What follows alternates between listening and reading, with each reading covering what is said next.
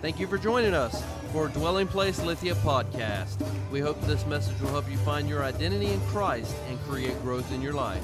We hope you enjoy this message. Amen. Good morning, everybody.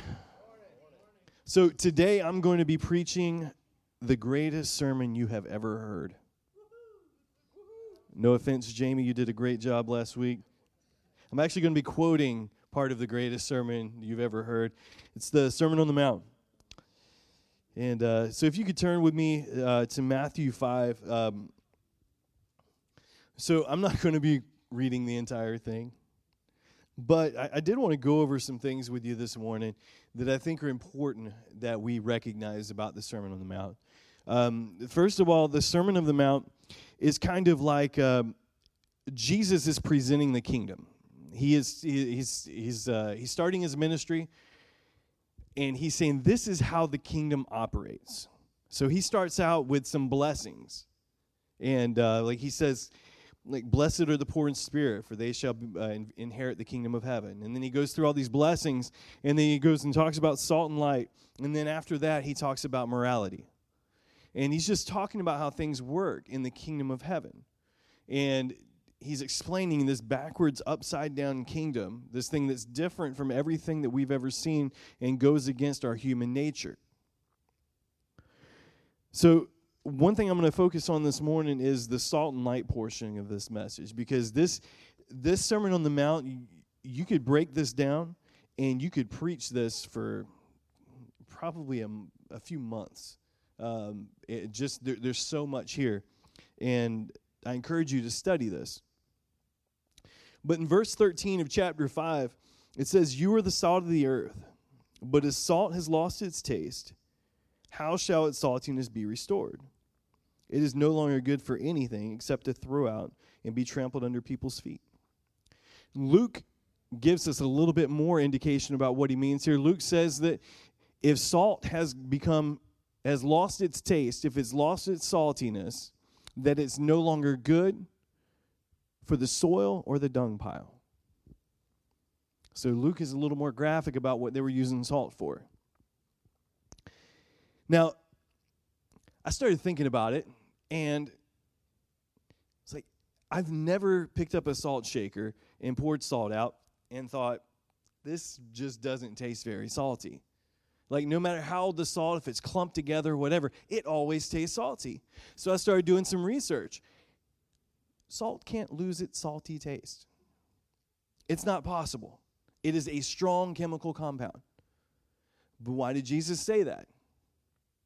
If it's not possible, why did the Messiah say that? See, this is why it's important to read the Bible and really study it, not just go through it and read it, because you're going to come up with stuff like this. And if somebody comes to you and says, this isn't even possible, and the guy you say you follow said this, how are you going to answer that? So Jesus said it. Back then, there are some things that can happen, and back then there were impurifications that would get into salt. A lot of times they would scoop salt up from the Dead Sea, and whenever they would scoop that salt up, somebody who was, let's say they were a little conniving, they would mix in some sand with it. And the sand and the salt would look similar. They'd get it home. Maybe there was more sand than salt. You sprinkle that on your food, salt lost its saltiness. But there were other ways. A lot of times, the salt wasn't even what we thought was salt. It just had some salt that was around it, and it was some other compound in itself. So the way that saltiness loses its salt is when it's corrupted by something that's not salt. So he goes on after that, and he starts talking about light. And he says that you are the light of the world. A city set on a hill cannot be hidden, nor do people light a lamp and put it under a basket, but on a stand, and it gives light to the house. Let me just say that if you light a lamp and put it under the basket, that's dumb. It just is. If you do that, we can't be friends anymore. I still love you. It says, in the same way, let your light shine before others, so that they may see your good works and give glory to your Father who is in heaven. So what's the purpose of the light? To show your good works. Well, hold on. If we go a little bit further over here, it tells us that whenever we do something, we do it in secret. That when you give to the poor, you give it in secret. Yeah, it says, beware of practicing your righteousness. In verse 6, chapter 1, it says, beware of practicing your righteousness before other people in order to be seen by them. For then you have no reward from your Father who is in heaven. That's the same sermon. What do you do with that? I'm serious. What do you do with it? The whole thing is about motive. One way you want to be a light so you can give glory to the Father. The other way you want to be a light so you can give glory to yourself. It's all about your motive. So like I was saying, the Sermon on the Mount is kind of, this is Jesus presenting the kingdom of heaven. And he even gives us a prayer in here, right? He says, thy kingdom come, thy will be done on earth as it is in heaven. Who would love to see that? Is that the desire of your heart this morning, that the kingdom of heaven will come? His will be done on earth as it is in heaven? That's my desire. So we pray that prayer. And we accept that this whole thing that we see in here, where we're talking about when we fast, we don't want to look gloomy. Whenever we're not supposed to be anxious, we lay up our treasures in heaven, and we don't judge other people and all these other things that it says in here. And Jesus says that he starts talking about Moses' law. And he says that Moses, it says that you're not supposed to commit adultery. But I say that if you looked at a woman with lust in your heart, that you've already sinned. This is Jesus saying this. This is not me. If you have a problem with it, it's in the Word. This is what we've ascribed to. We're Christians. So this looks like a life that is tough for a lot of people to live. A lot of times we like to take the blessings of God. We like to look at all the things that Jesus did for us and make Christianity about us.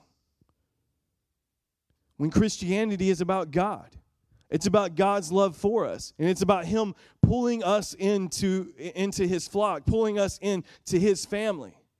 But He never meant to make this to be about you. He never meant for you to be a Christian and all of a sudden you turn your camera on yourself, you get everything in selfie mode, and you walk into church and worship is about you. Is this my favorite song? Does it sound good today? And then we go and we go over to feed the homeless, and feeding the homeless is about us. We're taking pictures, putting them online. Look what I did out here. And then we post something that says, it's just something Christian as you can get, as Jesus as you can be. How about that? And we post something online, and we go back and check, did I get any likes? Did anybody share this? Even what you're saying about God is about you. Jamie was quoting a thing about,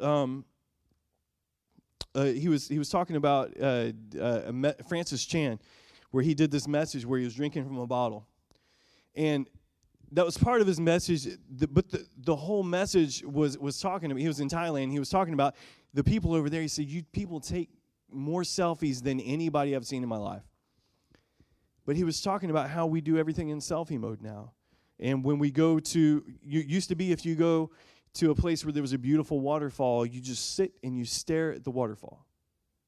And now you go to the waterfall, you get the waterfall in the background, you get your camera out, and you're taking a picture of you in front of the waterfall. Let me tell you something. You messed up that picture. You did. The waterfall was beautiful the way that God made it. You jumped in there and messed it all up.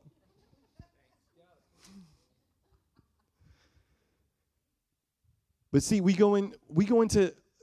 have to check our motives.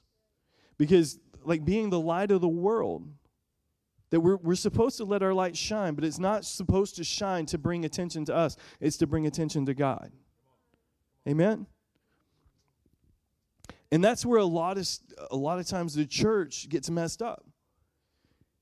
Another part in here, and this is where things can get confusing if we don't understand what motive is behind what Jesus is talking about. Because if we go into chapter 7, this is at the very end of it. Verse 21, it says, "Not everyone who says to me, 'Lord, Lord,' will enter the kingdom of heaven, but the one who does the will of my Father who is in heaven. On that day, many will say to me, 'Lord, Lord, did we not prophesy in your name? Did we not cast out demons in your name and do mighty works in your name?' And I will declare to them, 'I never knew you. Depart from me, you workers of lawlessness.'"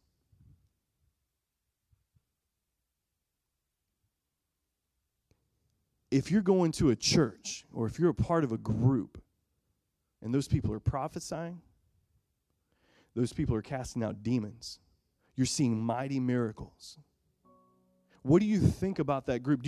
Would you think that that group is far from God? Would you think that that group doesn't know God? It's not about the miracles and the things that are going on. It's about a condition of the heart, and it's about motive. This past week, this is the time where you got to check yourself, and it's good to remember that checking yourself is how you clear up things that are around you, because there's a lot of times when things that look like they're good are not good, and where things that look like they're bad are not bad. Some of the same stuff Jamie was talking about. So it's important to put checks in your life to know where you're coming from, to make sure your motives are right. And I've been in a place before where I've said some things or done some things where I thought that my motives were right and they were dead wrong. And I've had to go apologize for those things. This past week I was reading I was actually doing some research. I was doing YouTube research, to be honest. But I was doing some research, and there were these people that had transplants, like heart transplants, lung transplants, stuff like that. And they would go, the people that received these transplants, they all had the same thing. They all would say the same thing. They would say that this person is my Savior, this person is family now. Anything that they need, I would be there for them. I would do anything for that person. That's because they were sick. They were going to die. They were living in a place where they were going to die if they didn't get a transplant. That was going to happen. They had no other way. Nothing else could have cured them but a transplant. And they got that transplant. And the person that they got the transplant from, they were so thankful to that person that they would do anything. They would give their own life for that person's family, because that other person may have given their life for them. It may have been an organ donor. They would do anything. Think about that. If you had a kid, I'm not going to wish this on anybody, but if your kid had something that was wrong with them, and the only way that they were able to go on is if somebody gave them a kidney. First of all, you would search the world over trying to get that kidney. And then the person who gave that kidney, you would be in debt to them for the rest of your life. And that's for your kid. I'm here to tell you, before you were saved, you were in sin and you were dying. Jesus gave every organ in his body for you. Jesus gave his entire life for you. So when he talks about the Sermon on the Mount, and he's telling you about these things that are hard to do, just remember what he gave for you. He gave you everything. He didn't stop when it hurt. Imagine that person that gave everything, that gave a part of themselves for your child. Imagine if they did that without any medication. They just went through the pain, even though they didn't know you, even though they didn't know your child. That's not even close to what Jesus did, because he went through that pain.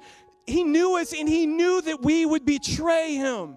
He knew that everything that our life was set up on was sin, and he was trying to get that out of us. And he said, there's just this one chance.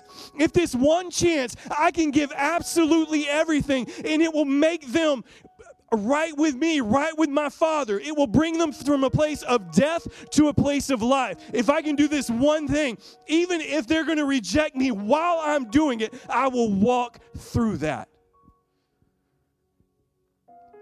That's what Jesus did. He knew what it was going to cost. So we've got to be aware of our motives. We have to have those checks in our life. If you know you're supposed to be living a certain way and you are not, I'm not talking about struggling with stuff, but I'm just saying, like, if you know that you're supposed to be doing some things that you're not, I want you to check yourself.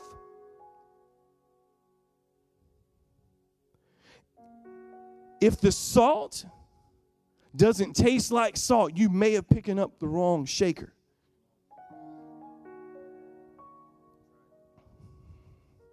If you want to hide your lamp, maybe you have the wrong fire burning.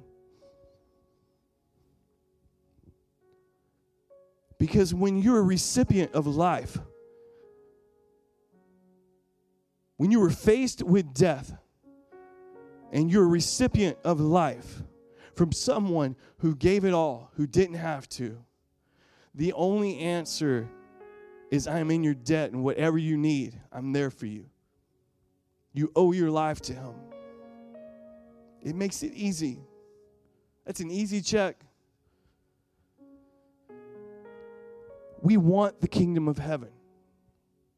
We don't want to see people sick anymore. We don't want to see people that die without knowing God. We don't want to see those things. We want those things to be far from us.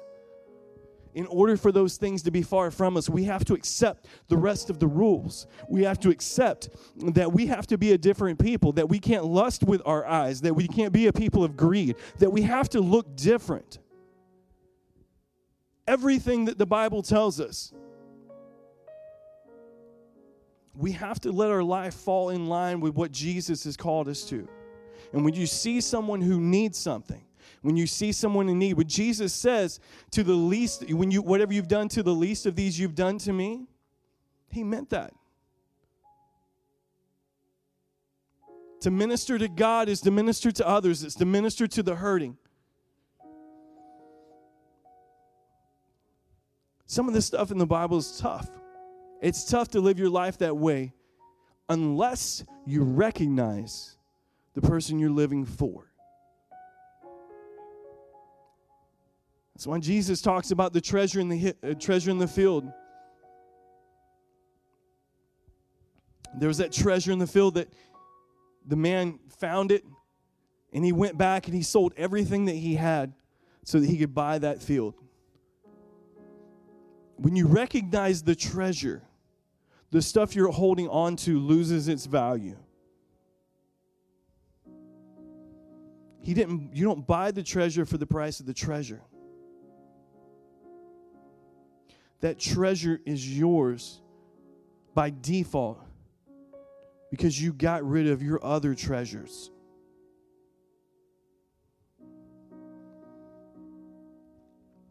So I'll say to you again,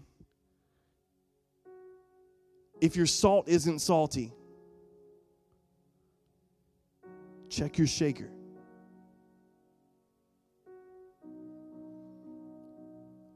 And if you want to hide your flame, think about who lit your fire or what is lighting your fire.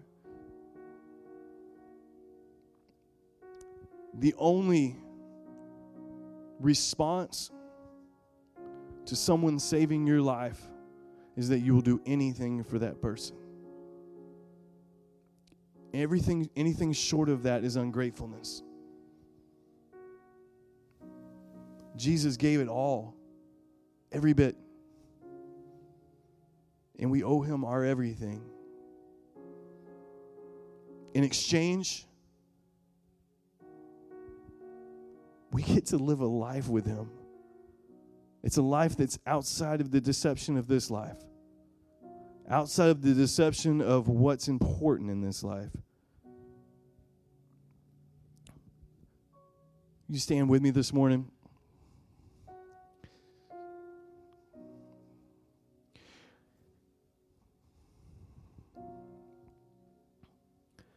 I want you to know that if at any point this morning that you've thought about those things and you're wondering if your motives are pure, the amazing thing about it is the only thing that you have to do is change your way of thinking. You just align it with God and say, God, I want it to be all about you. And really let it sink into your mind what he did for you.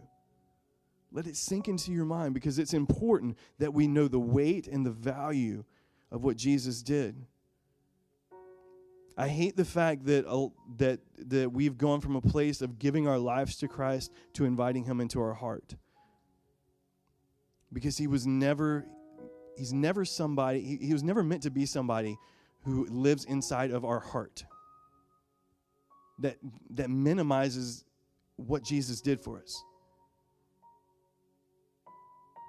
Dying on a cross, giving everything for you, requires you giving everything for him.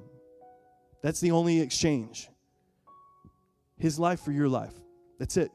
Anything short of that, there was no exchange made at all. I want you to know, if you invited Jesus to live into your heart,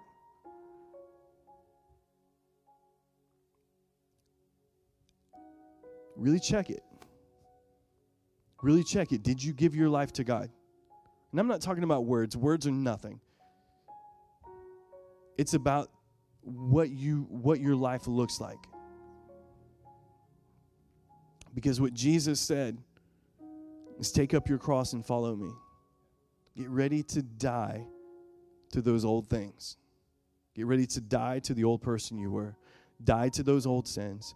Die to being envious. Die to the lies. Die to everything that you valued before that didn't honor me. Everything is dead. That's the exchange.